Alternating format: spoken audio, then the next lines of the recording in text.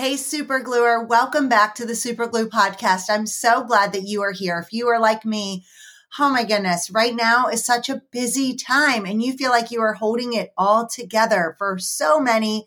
And today we are going to draw on our sources of strength.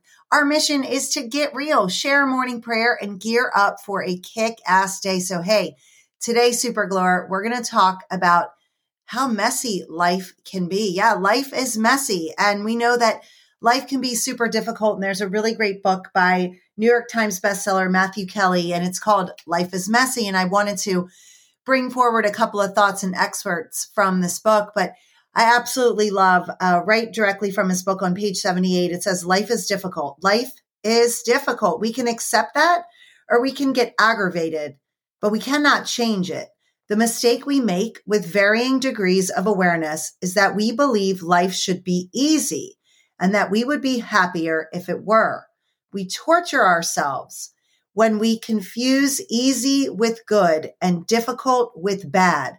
The false belief is that this false belief leads to a clash of the titans between reality and our illusions. So see, we know, super gluers, that life is difficult and we have so much that can be unexpected coming at us. But life is also filled with these delightful mysteries, things that, really can't be taken away because they are our memories. They're the joyful memories that hold us together. And oftentimes we have to go back to those, especially when life is hard. But sometimes we feel like as broken people, or we have, we might be in a broken work situation or inside of a broken family. We might feel like we are alone and lost, and we start to lose the joy, the joyful memories, the joyful moments. And instead, the book is really about putting your life back together. It really is about doing that inside out job, if you will. And we've all had times in our lives where life has felt so messy.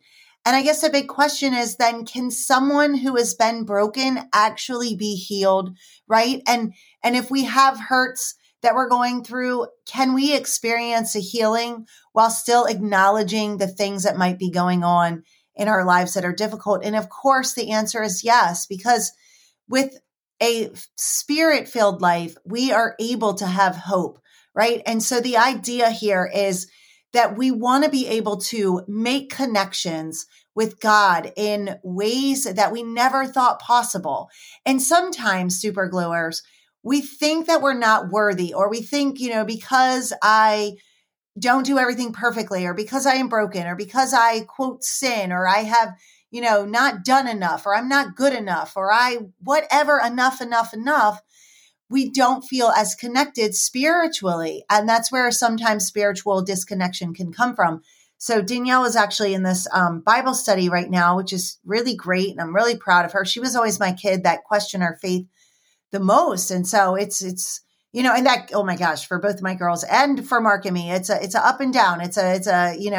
We're constantly asking questions. And so I'm not painting this as like this beautiful picture, easy road for any of us with our spiritual journey. But she was definitely my kid that was just super logical and very inquisitive and asked a lot of questions, which was great, which was really, really great. But it's awesome. I'm just saying that as a side note, because it's awesome to see that she's a part of this Bible study. And so she's home from college and she said, Mom, we're going to meet on Zoom. Why don't you come? And it was really, so sweet of her to invite me. And I just listened to the girls as they were digging into scripture and they were talking about their own lives, and they got into this conversation about why it is hard to have faith sometimes, and why maybe some people their age, other college students, don't want to practice faith, or they turn away from their faith. And a lot of the girls were saying, because oftentimes it's hard not to sin.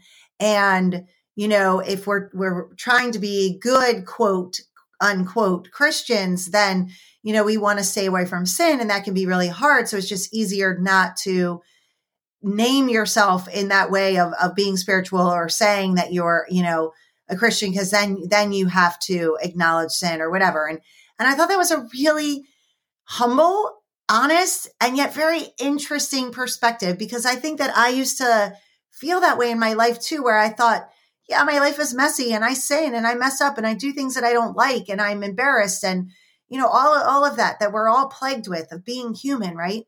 But those are the times that we actually can draw on our faith the most. I think though society has made faith and religion one of those things where you have to fit a certain mold. And if you don't, you really don't belong. And that is so damaging and heartbreaking to me, which is why I want to talk about it here on this podcast, because I feel like sometimes we are missing opportunities to support one another in our spiritual journey because we're saying if you don't believe a certain way or you don't do a certain thing, or follow a certain practice, then you can't be a part of this faith, or you can be, but you're a sinner. And we focus so much on sin. And I guess what I just want to, wherever you are in your faith journey, whatever faith means to you, whatever spirituality means to you, I just want to bring forward that, Jesus loved the adulteress and he loved the prostitute. So when you go into the Bible, those are people that he gravitated to. Those are remarkable stories of how he cared for all people.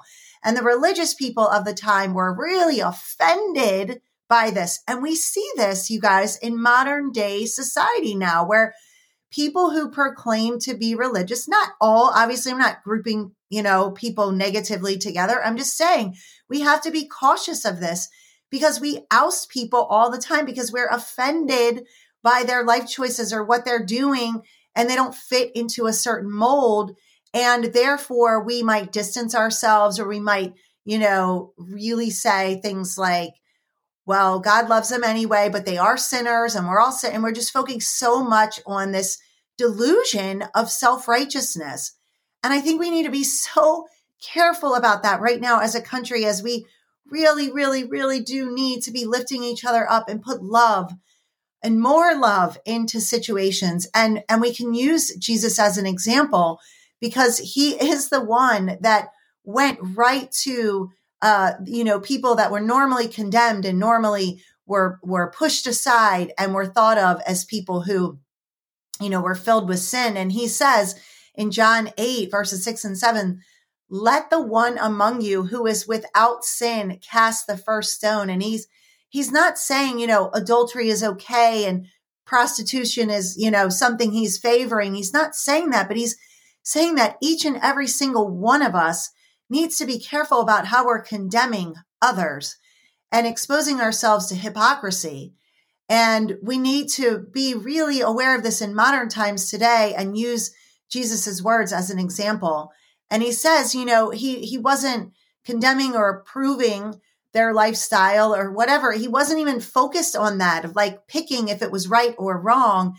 He was just saying that we need to stop being so judgmental and we need to then focus on love. And so I bring this to you with the idea of forgiveness in our hearts, that we receive forgiveness from Jesus and that we need to put more forgiveness back into this world, remembering that when Jesus died on a cross for us, in his final words, he said, it is done.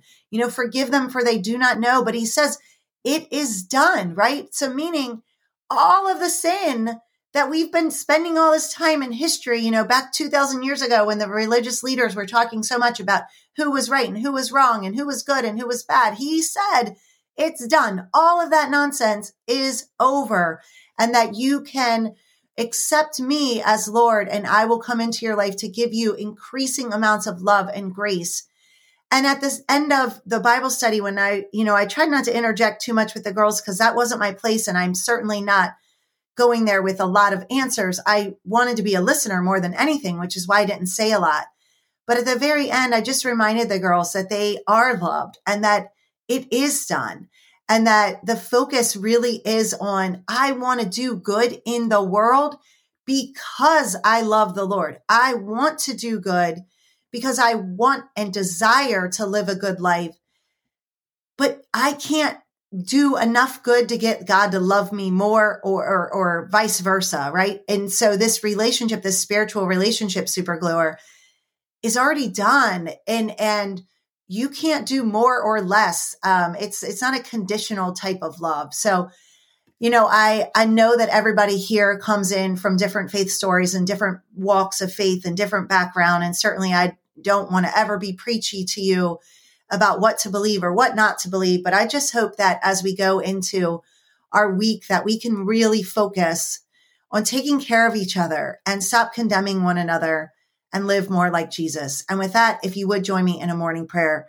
Father God, thank you so much for the incredible sacrifice that you made on the cross, dying for our sins so that sin could be forever forgiven and erased, so that we don't have to walk around worrying if we're good enough, worrying if we're worthy enough, worrying if we're making you happy enough. And so many times people turn away from you. They unplug from you because they're so afraid that they're not enough, or that they could never fit in a particular mold that needs to be fit in order to know you and for you to love. And that is so far from the truth, Lord. Let this message of hope reign as far and wide as you so desire, so that we can advocate for more love in our society, for more opportunity to lift one another up and live by your example. I ask all this in Jesus' name. Amen. Hey, super gluer, get out there and have a kick-ass day. Bye.